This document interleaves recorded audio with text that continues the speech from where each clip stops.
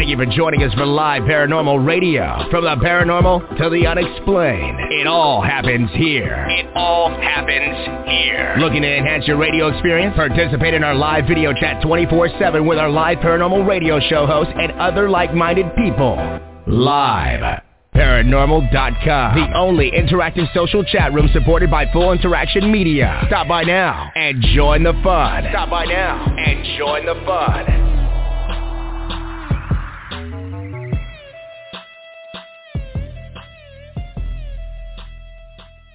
It's Raising the Vibration on the Live Paranormal Radio Network. We're at liveparanormal.com and all of our affiliates, iHeartRadio.com, Google Podcasts, iTunes, Stitcher, Podomatic, Podbean, Player FM, Blog Talk Radio. There are more that I didn't just list because the list goes on and on. I'm your host, Sheena Metal. I'm a psychic medium. I'm an interfaith minister. I'm a 27-year talk radio host, and I'm at SheenaMetalSpiritual.com. Raising the Vibration is the first offshoot and outreach of a nonprofit movement of peace and love and kindness and unity that I founded in 2016, the year my mom died, to carry on her teachings, both spiritual and humane. And that's at raisingthevibration.org.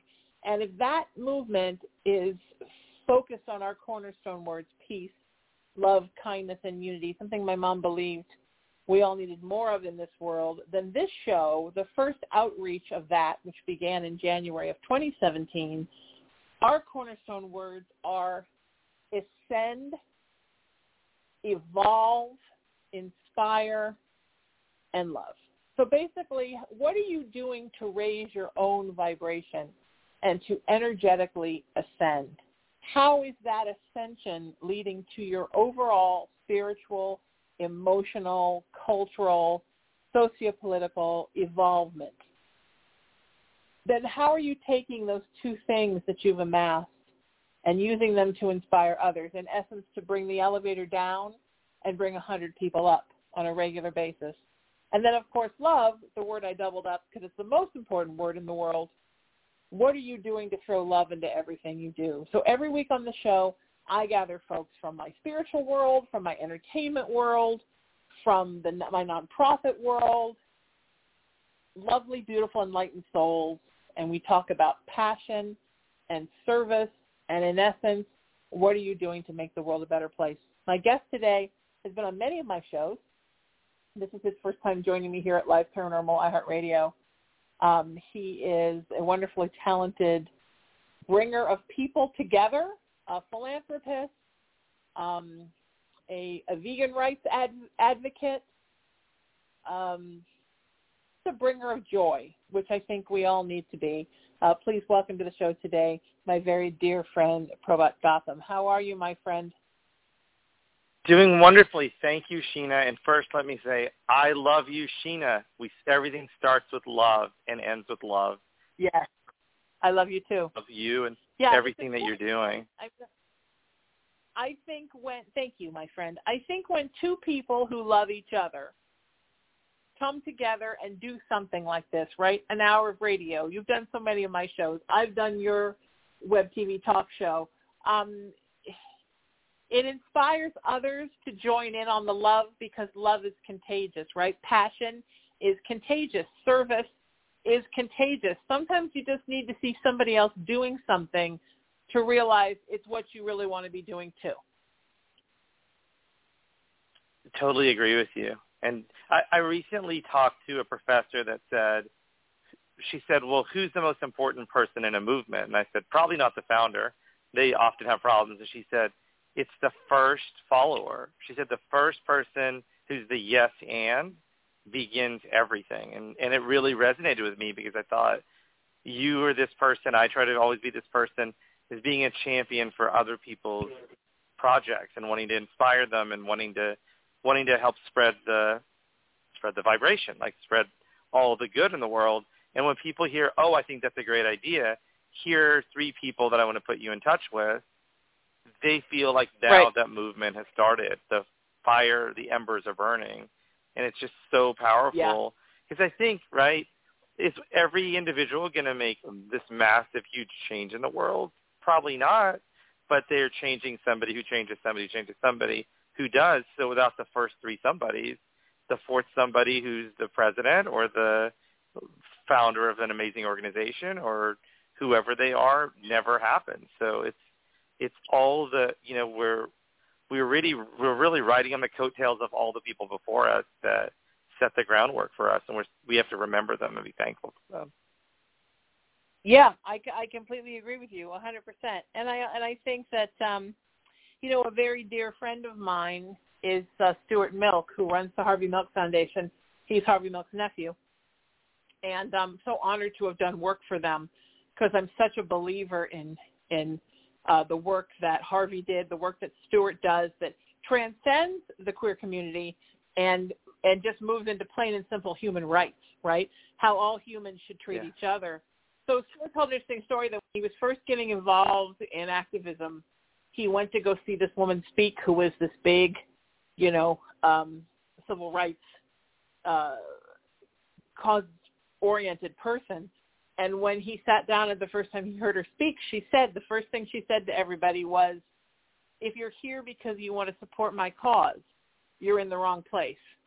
If you're here because you realize that my cause is also your cause, you're in the right place. And it always stuck with him. It always makes me cry a little. I am now, every time I tell that story, it sticks so much with me. This idea that I'm not like, well, I'm Sheena and I'm going to help Prabhat up with his stuff. But the idea that we are both human beings and I love you, so what matters to you matters to me, and I don't see the difference in your cause and my cause. I think that's really the next phase of evolvement, and it's where we should all be trying to get to. I completely agree with you. And I've actually been saying to friends recently that people get stuck in structures, right? So if somebody has an addiction issue, right, they might find a religion or a program, and those things are good because they're going to get you to break out of it. But when those things are oppressive and, divide people, well, then they're a hindrance. And then people can be addicted to working out every day. But the first day they don't go to the gym, they're really upset and miserable. So it's like, okay, that's another step. But it's like the ideal step really is to see the interconnectedness of all of us. And when you see people you disagree with, sitting with them and thinking, and discussing with them, why do we disagree? Where do we disagree? And more importantly, where is there overlap so we can actually get stuff done? Because it is fun to know where you disagree with people.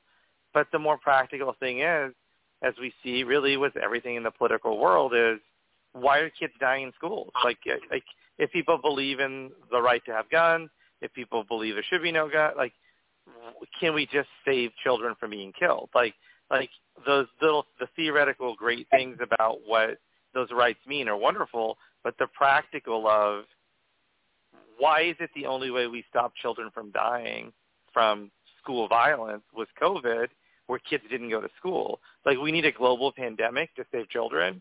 That is crazy. Right. And then once the schools opened again, it started again. Or Prabhat, we need a global pandemic to realize that what's going on in somebody's life in a penthouse in New York is the same as what's going on in someone's life in a dirt hut in Africa. Like, we need a global pandemic to realize that, guess what? Death can come for each and every one of us, and it doesn't care who you are or how famous you are, how much money you have. Sometimes it kills you, and sometimes it doesn't, and we have absolutely no control, because this killed everything from the poorest people to the richest, from the oldest people to the youngest, from the sickest people to the most healthy. You just didn't know who. And that should have taught us, and I believe that's why Spirit brought the pandemic to us, for us to learn, hey, guess what? We're all the same. There is no us and them. There's only us.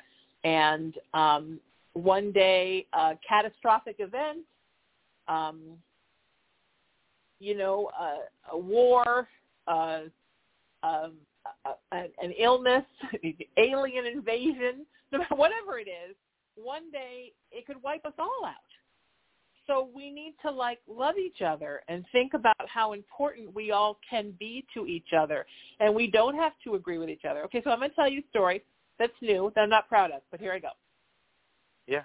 So I'm currently living in my mom's house, fixing it up, probably to live here. It's very bittersweet because I haven't been here since she passed. She and I obviously were very close. I founded this movement for her. And it's very hard to be here without her, and I've noticed the things I've put off about her death that I now have to deal with, you know, as I use her toaster. So I had movers come in and pack a bunch of her stuff for me to sort later into a couple of rooms, and I realized when I did it that I had them packed, slowly gathering just a few things for the house till I remodel it. And I put some of my spiritual stuff up, and I was on Nextdoor. I'm trying to get involved in the neighborhood. I think Nextdoor is wonderful to get involved in your neighborhood. And there were some guys giving out Bibles. And I thought, well, that would be a nice thing to have in the house because I don't have one here. Now, I'm about as interfaith as the day is long. I believe in all different spiritual bents. I study all different spiritual bents. I have all different things here. I have Buddha and Ganesh and Egyptian stuff. I've got a Basque cat, and I've got Irish pagan stuff, but I didn't have a Bible. So I said, wow, that's nice. I would love a Bible. So I go to drive to the address they give me, and I see that it's a Mormon church. And I thought, well, a temple. I thought, well, these folks aren't going to give me a Bible. This is going to be something weird. And that was my bad. And, you know, I worked for a Mormon guy I loved. I had a Mormon friend in junior high. I spent a lot of time with her family. I dated a Mormon guy. But I suddenly thought, because we get weird, right? We psych ourselves into things, and I got us and them. I thought, okay, this isn't going to be free, and what's the scam? So I texted him, and I said, look, I have nothing but respect for you, but I just want you to know I'm not Mormon, and I don't plan to become Mormon. I'm kind of devoutly interfaith. I am a minister. I would love to have a Bible, but I just want you to know up front, I'm not going to convert. And he was like, well, that's not why. We're just doing it. So I drove to the temple, and I had him meet me at my car. Two elders. They were like 16, Prabhat. I mean, they were like 16 years old. They were darling. They brought me the Bible, and they asked questions about my ministry. And they said, look, we have Bibles here. We have classes on the Old Testament. Feel free to come whenever you want. And I felt so warm and so lovely. So I collect spiritual stuff. Like, I have everything you can imagine.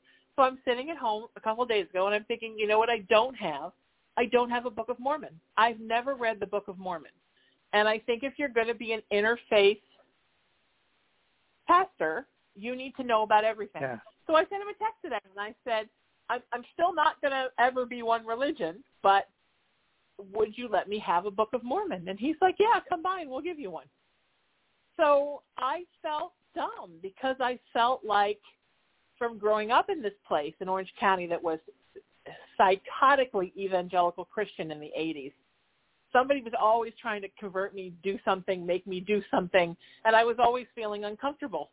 And I realized I felt that way again. And then I realized, well, wait a minute, I'm 30 years older. The area is 30 years older.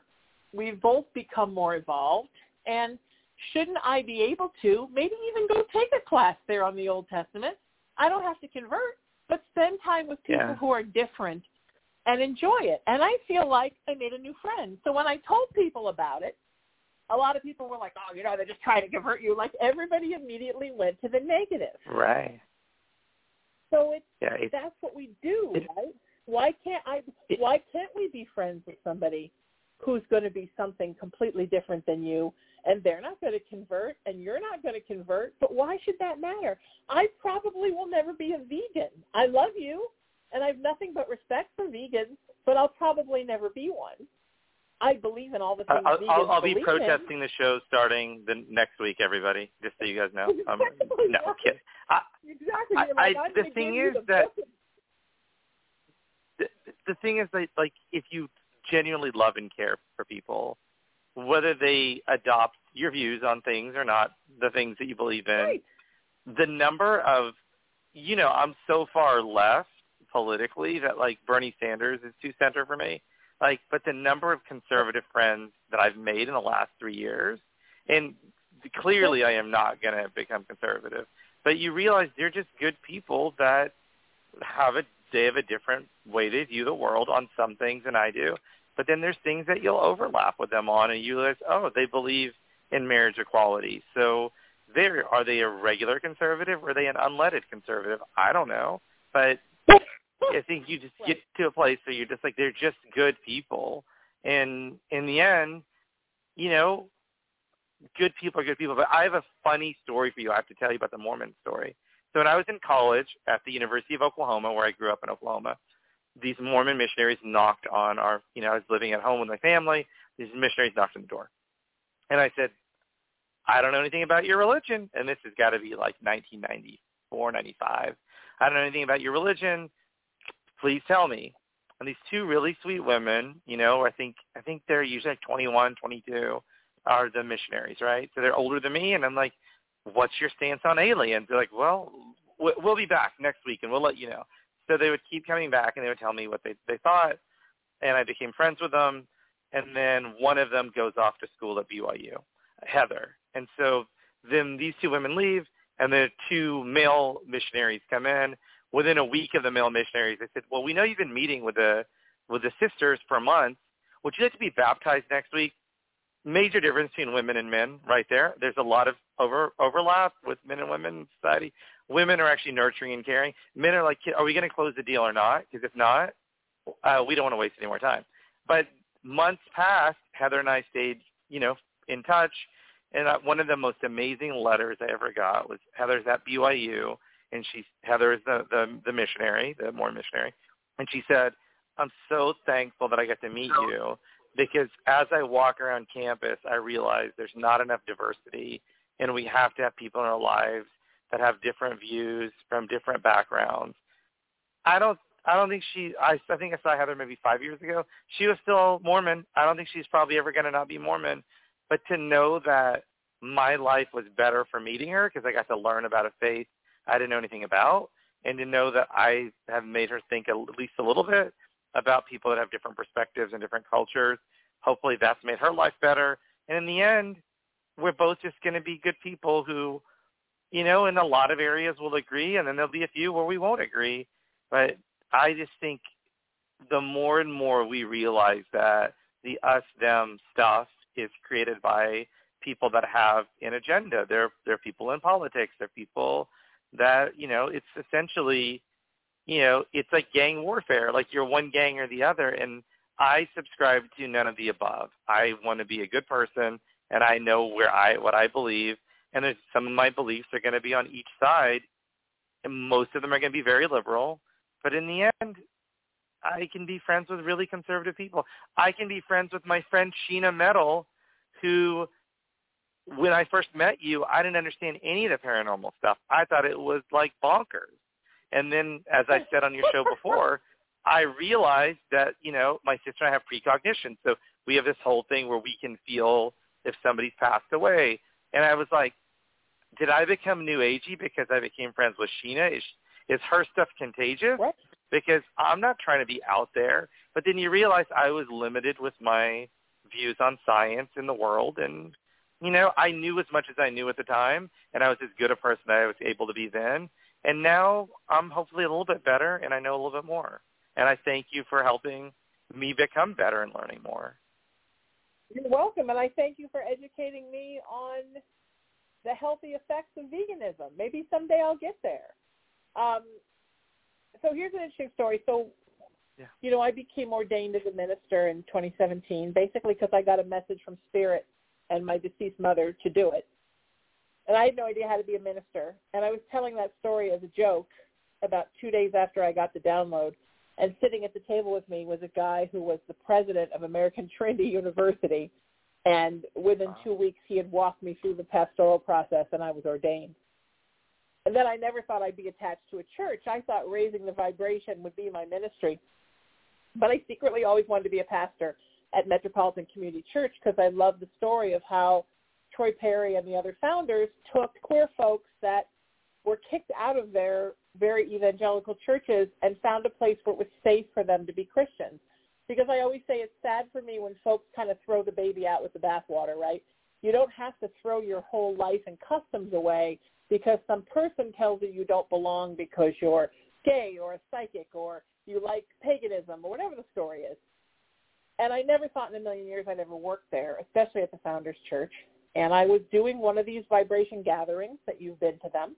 And a friend of mine that I knew through entertainment knew a mutual friend of ours who had been a pastor there and sent me a letter and said, an email and said, I'm going to send Stephen a letter and tell him you've got to work at this church. And I said, well, that's a lovely thought, Hersha, but I don't think that's ever going to happen. Well, she did, and Steve got back to me right away and said, well, I would love for you to be a pastor there, but I'm retired, but why don't I come do your show, right? Radio again, right? The leveler of all things. Why don't I come do your show and bring our new senior pastor? So he did. This man was my brother from another life. We clicked instantly.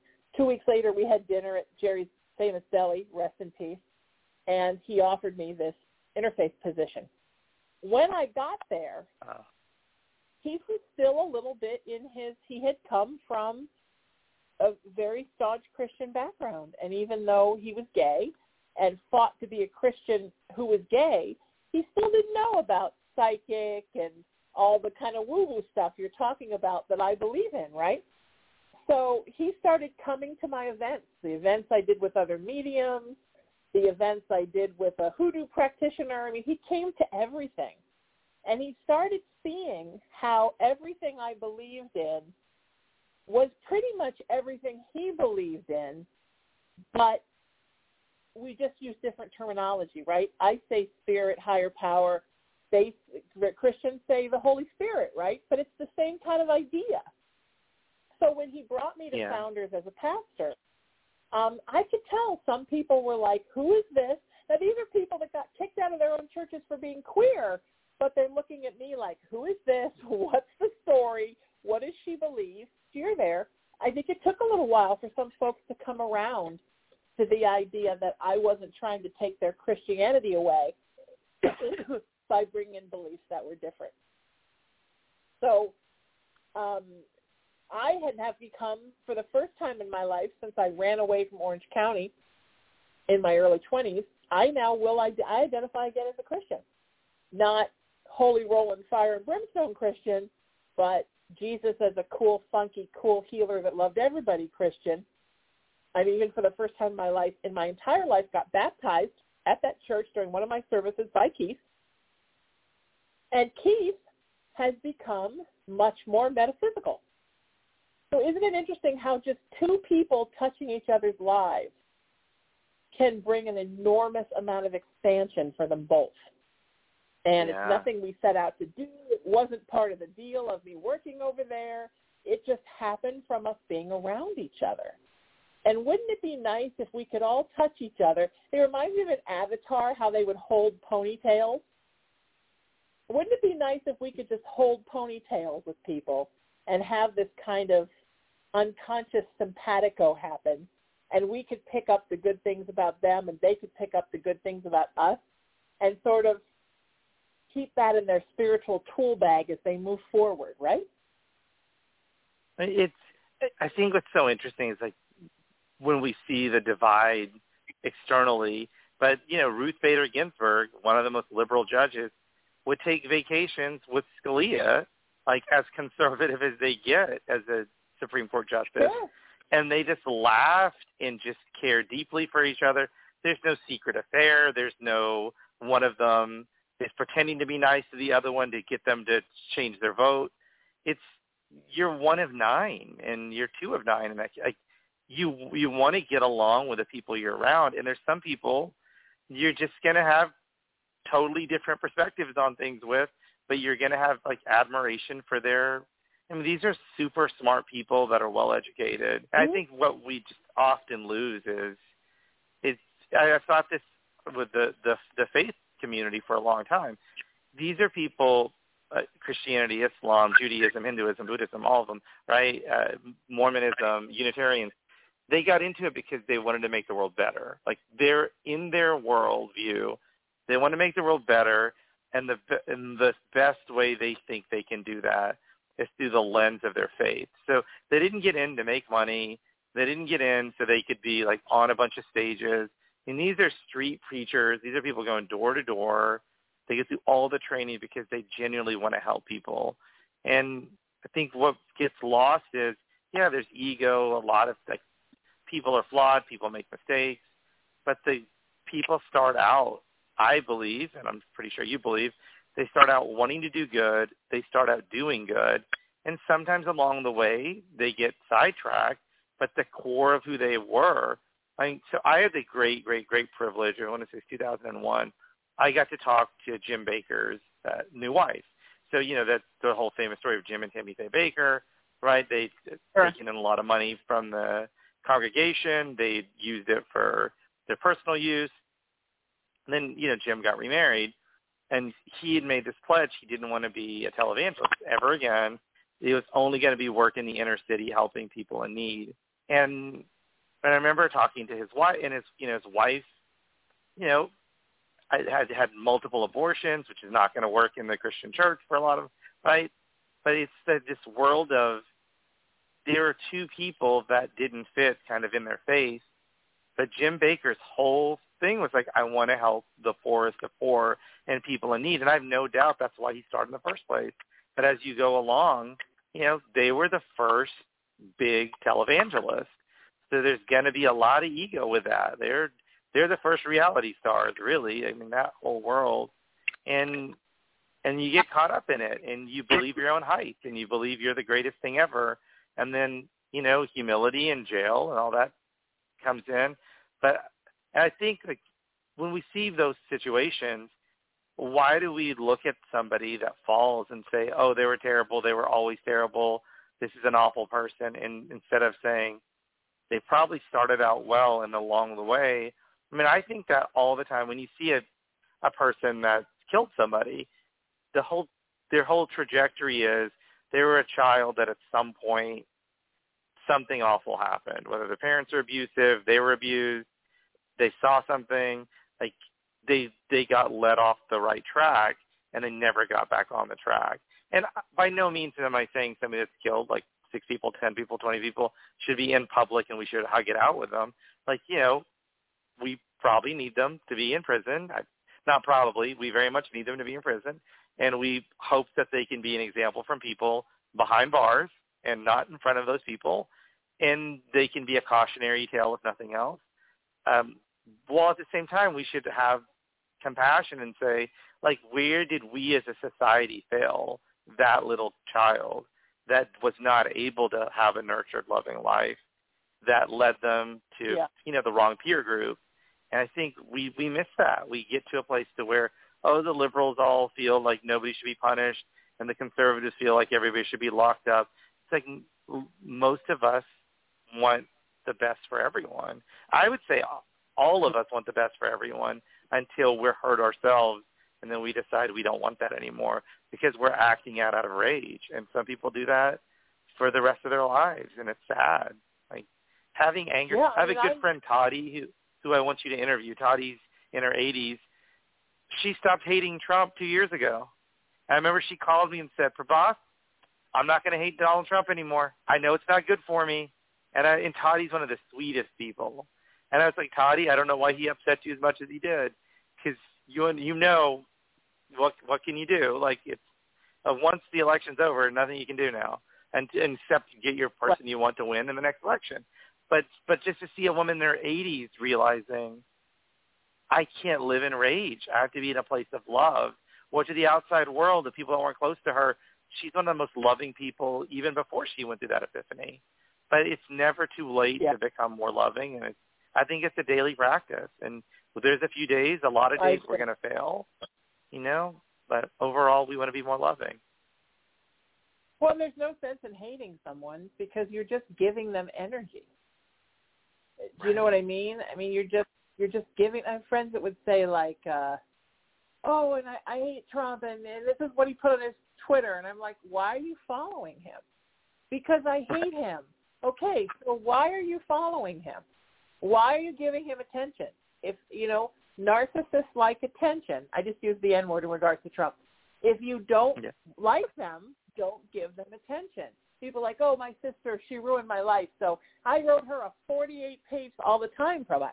If somebody is making your life miserable and you write them a 48-page letter, you are basically opening up 48 pages worth of arguments. Why?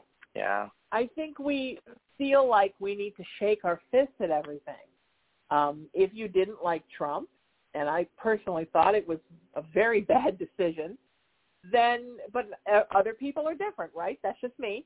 Then put your energy into things that you want to see more of. Instead of all your energy going into less Trump, put your energy into what you want to see more of, and then vote the way you want to vote. But don't just sit and bitch and antagonize Trump on Twitter and then go, oh, screw it, I'm not going to vote. And that's, people are like so caught up in this never-ending drama. Right. And what you're saying is so true about social media. Because why don't, if someone is following him and they don't like him, how many other people have upset them? Do they want to find the person in third grade that stole their jacket and they're going to follow them? When does it end where they're following people that make them miserable instead of only being surrounded by the people that uplift you? There's so many more uplifting people in our lives, and if the person upset you, you just let it go. And if you see them somewhere out in the restaurant, you say hello, you're polite. And I used to always say, I wish all my exes well, and I thank most of them for not being in my life anymore. And I would say, but I wish myself a little bit better. But I do really wish them all well, and I think, and you really do want people to flourish. And the same thing with friendships, they're falling out. Business partnerships don't always work. So we hope the best for the other person.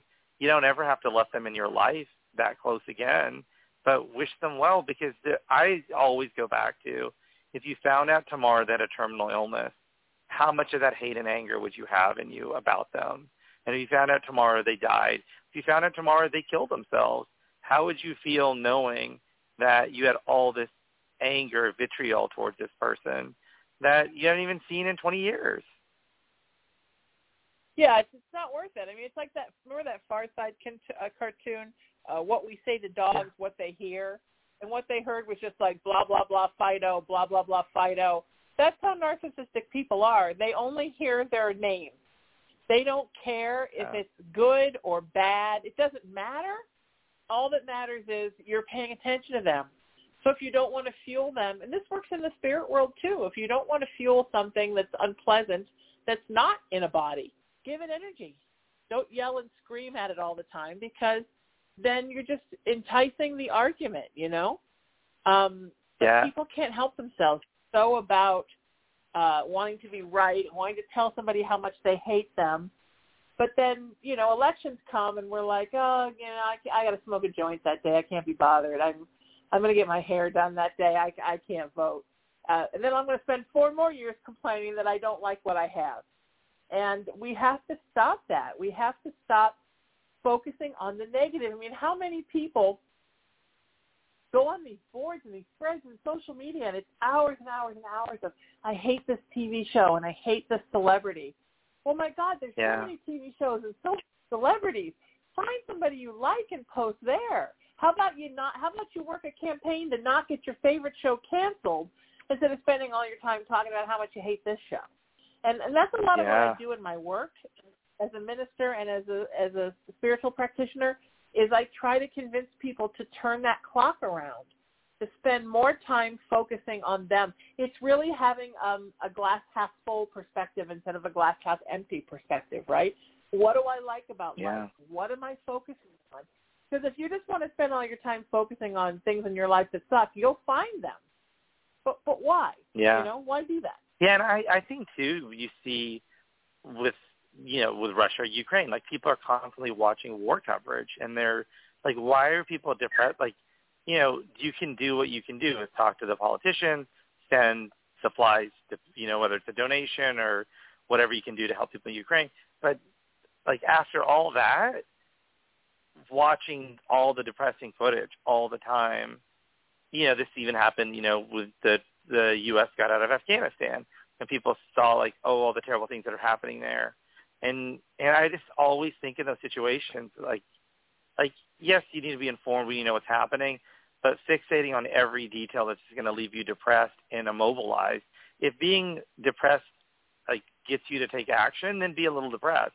If being depressed stops you, which is what it does for most people, then don't be depressed. And then it's the thing, like nobody's requiring people to be, and I've had this conversation, I think, for years with friends, like how social media is this a beautiful tool to help disseminate information about good things. Like, you know, you can tell people about when you would do your Raising the Vibration event. You could tell whenever you produced the Vagina Monologues, which I got to go to. Like, you can promote the event. You can take photos, share a video clip, and just have people all over the world realize, wow, a group of people assembled at this one location.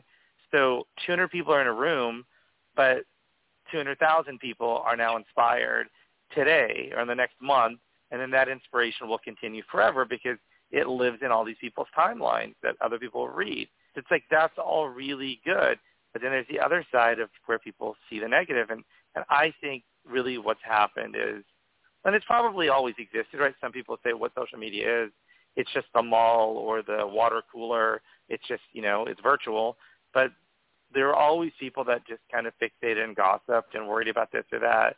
And I think, you know, have your 2 seconds of gossip and learn about what's happening in people's lives, and then go back to like, all right, what can we do? What work can we do? And then hopefully a month from then, you just need 1 second of gossip, and then hopefully 5 months from that, you need no gossip. And when people start it, you immediately turn to them and say, but you know, like I thought this during Johnny Depp and Amber Heard. I thought, don't you just want to hug both of them because you think these are two highly troubled people that found each other and had a very chaotic life and are now suing each other where the only one that's going to win are their attorneys. And wouldn't that $12 million be so much more beneficial to Children's Hospital and, you know, Human Rights Campaign and Human Rights Watch, like all these groups that are doing wonderful work. And I just thought at the end of it, I don't need to care who wins or loses that trial. I'm sad that these two people were harmful to each other verbally, physically, and everything else. And you just wish that, like, somewhere along their childhood, their earlier years, that could have all been fixed because it wasn't. And how many people have they hurt before they met each other and since they met each other? And we just need more good. Like, I think there's so much good in the world that, you know, we're surrounded by so much good. And I think the bad is such a tiny blip. And it's just, you know, I've had friends that have said this where if somebody makes a negative comment, you know, models have said this, you know, actresses, one negative comment and people will just think about that the rest of the week. And the 100 positives, nobody thinks, you know, you hear it and then you block it out once you got the negative. And we need to just be in a place of being as positive as we can be towards each other. Yes. Yes. Well, so after that, can I say negative things about you? Yeah, I'm ready to say negative. I mean, I think Sheena, all this peace and love and kindness, that was so 1960s. I'm over it. I think we need more hostility, separation, and I want to start a campaign where we're going to protest Sheena and all her goodness. Too much good in the world, Sheena. Stop spreading the good. There's not as much money in good. Let's stop the love. Let's start a little. If we can have a little bit more hate every day, it's good. No, I'm kidding. I think it's just. I think what you're doing is you're reminding people that there are good people. There's good people next door. They themselves are good. So just surround themselves by good people and listen to shows like your show where they can be reminded of these really like amazing people doing good in the world, and hopefully they'll join some of these movements and go do good. Yeah. Yeah, I agree. But you'd be surprised, I do get messages like that where people are actually angry, especially when I started this right after the election in 2016. Oh, my God, people were like, what do you think you're doing? And they got very upset. Wow. So if people are sometimes allergic to joy, right? Yeah. Yeah, it's really sad when you think of it, right? When you look at the Johnny Depp and Amber Heard thing, right? Like all that came out of that, I mean, $2 million to him or however many million to her, it's nothing. It's a drop in the bucket. All that really happened was he lost the best role of his life, and she lost the best role of her life. That's all that happened. Yeah. Yeah. I mean, and we'll probably never regain them. Right, and neither one of them will ever be as popular as they were because of this. They'll always be tainted no matter who's right. My mama used to always say that my grandpa, who was very wise and wonderful, had a saying that when two people are in a fight, nobody really knows who's right and who's wrong. They only know that two people are in a fight. And they naturally move away from people that are in a fight. And it's true. That's what it's hard when you're some people draw you into a fight, right? Sometimes you have a friend or a business associate or family member, and for whatever reason, because like I said, narcissists love attention, they draw you into a fight, and you're stuck in the middle of it. And I had that happen a few years ago, and I lost friends over it, and I don't even know what happened. Somebody was having a fight with me I wasn't even participating in.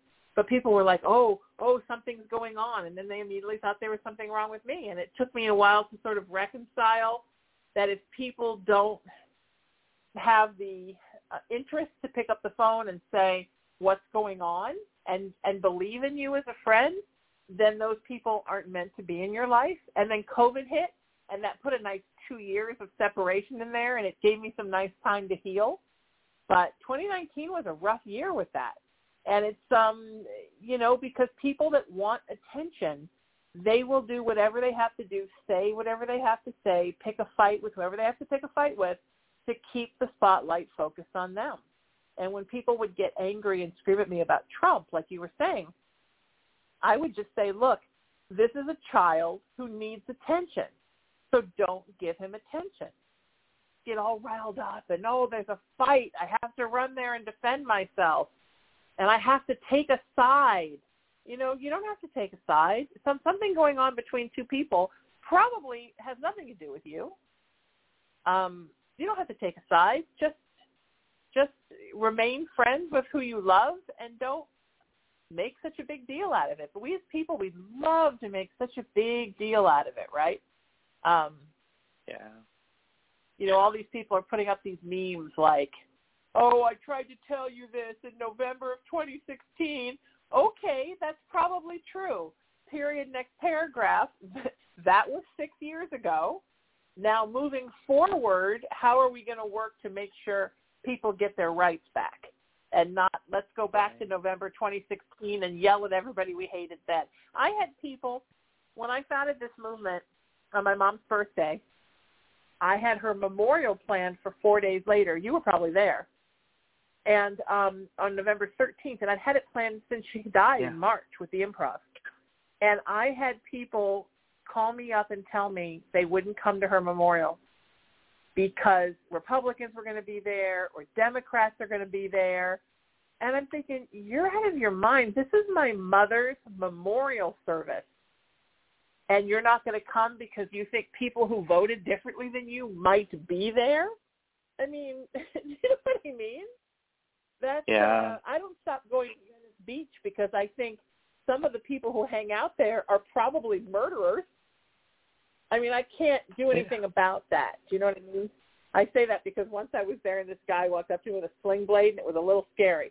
But it didn't stop me from going there. You never know what's going on inside somebody. You don't really know how people vote. You only know how they tell you they vote.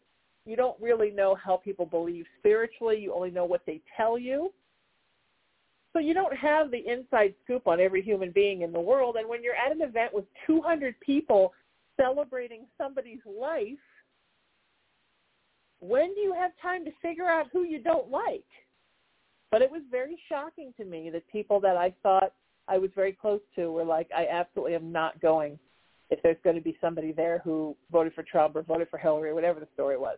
And that made me kind of look at people and how much we all want to be having a fight. We want to be in the middle of a fight, right?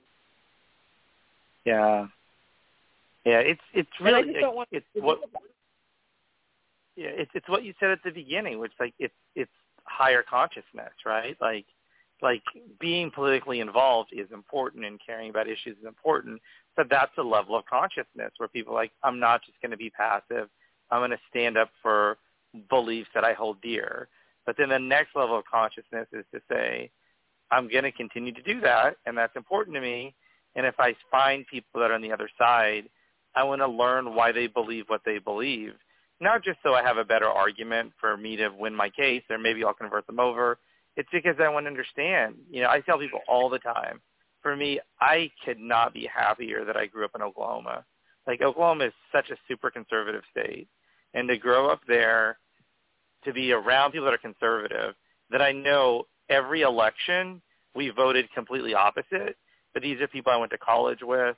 But there's other people I went to school with that were conservative, now they're liberal, or, you know, whatever it may be. But it's like you just being forced to be around a group of people that I would have never in my adult life wanted to pick to be around was good for me, because it's a reminder we have to learn to coexist. And that's Oklahoma to California.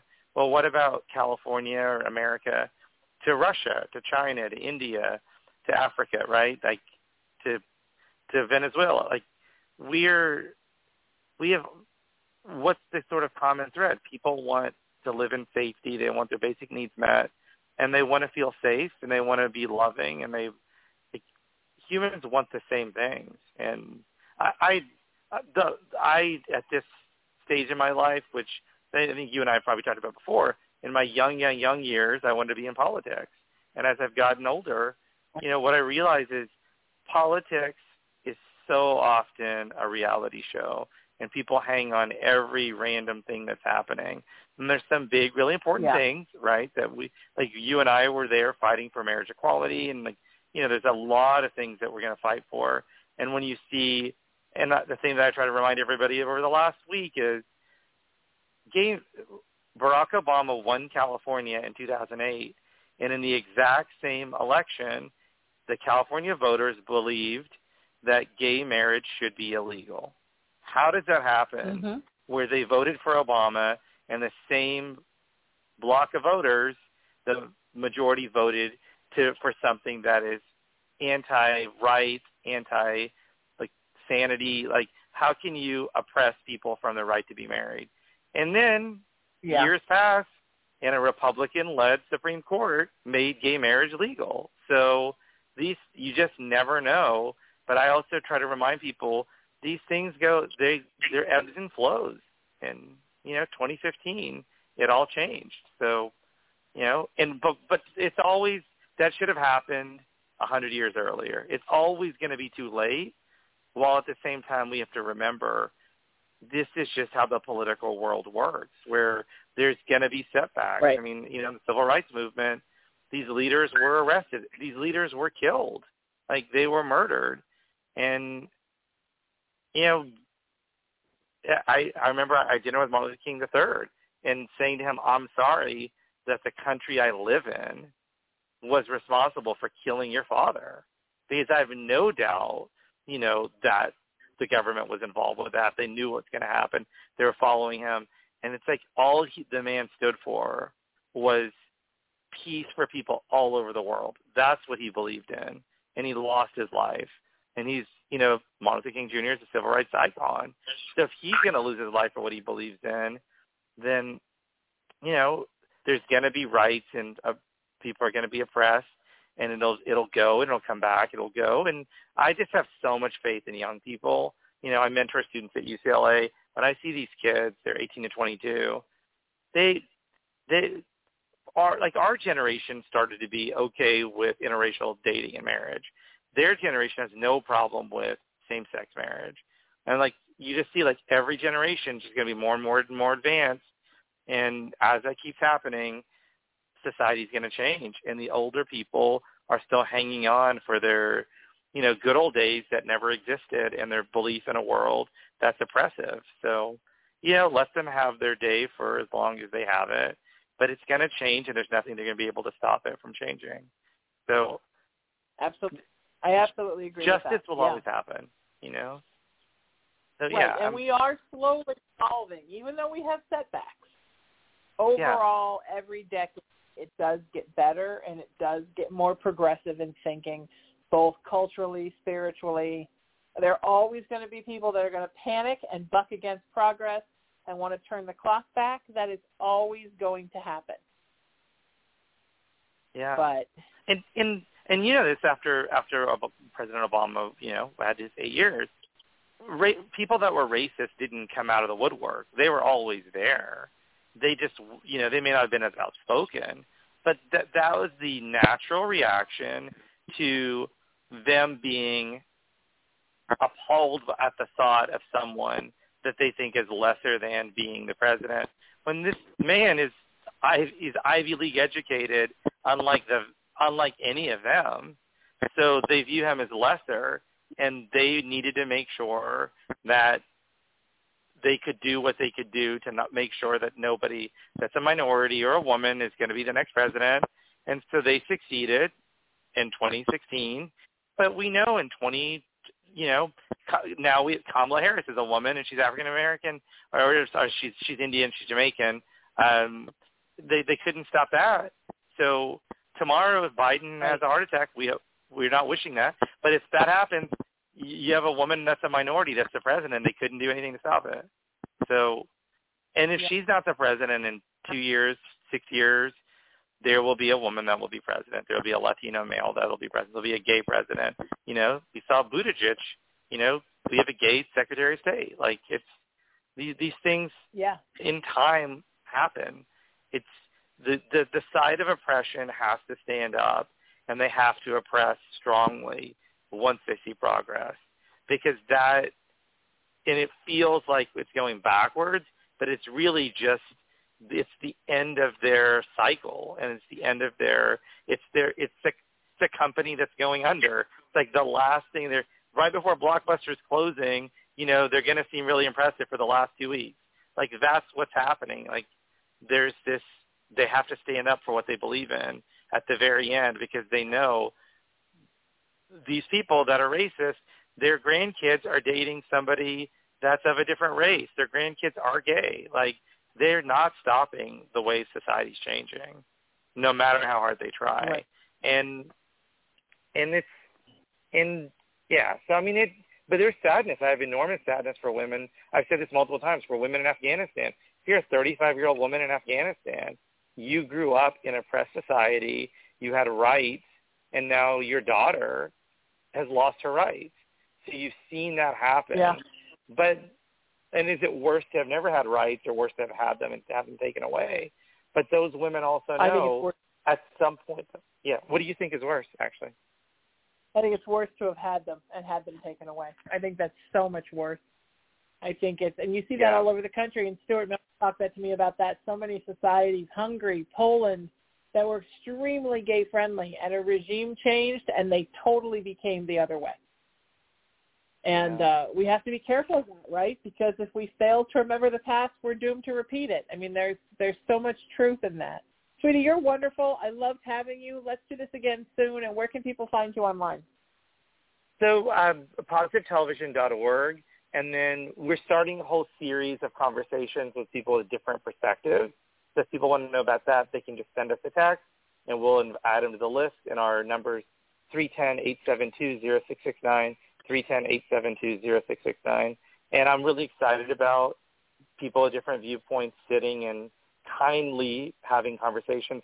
And I for sure want you to be one of those panelists once we start up in the next few weeks. Yeah.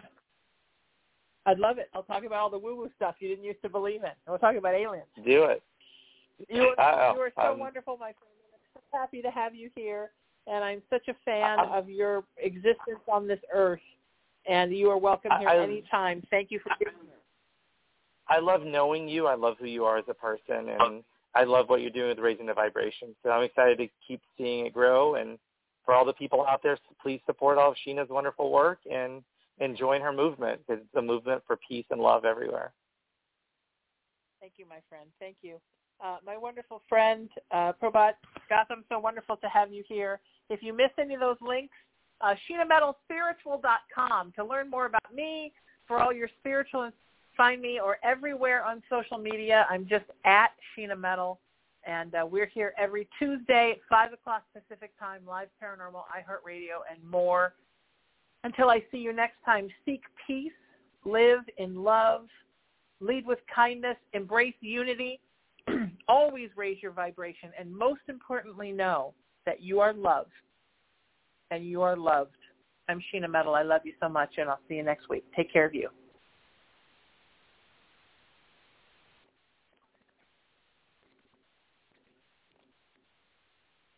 With Lucky Land Slots, you can get lucky just about anywhere. Dearly beloved, we are gathered here today to... Has anyone seen the bride and groom? Sorry, we're here. We were getting lucky in the limo and we lost track of time. No, Lucky Land Casino, with cash prizes that add up quicker than a guest registry. In that case, I pronounce you lucky. Play for free at LuckyLandSlots.com. Daily bonuses are waiting. No purchase necessary. Void where prohibited by law. 18+. Terms and conditions apply. See website for details.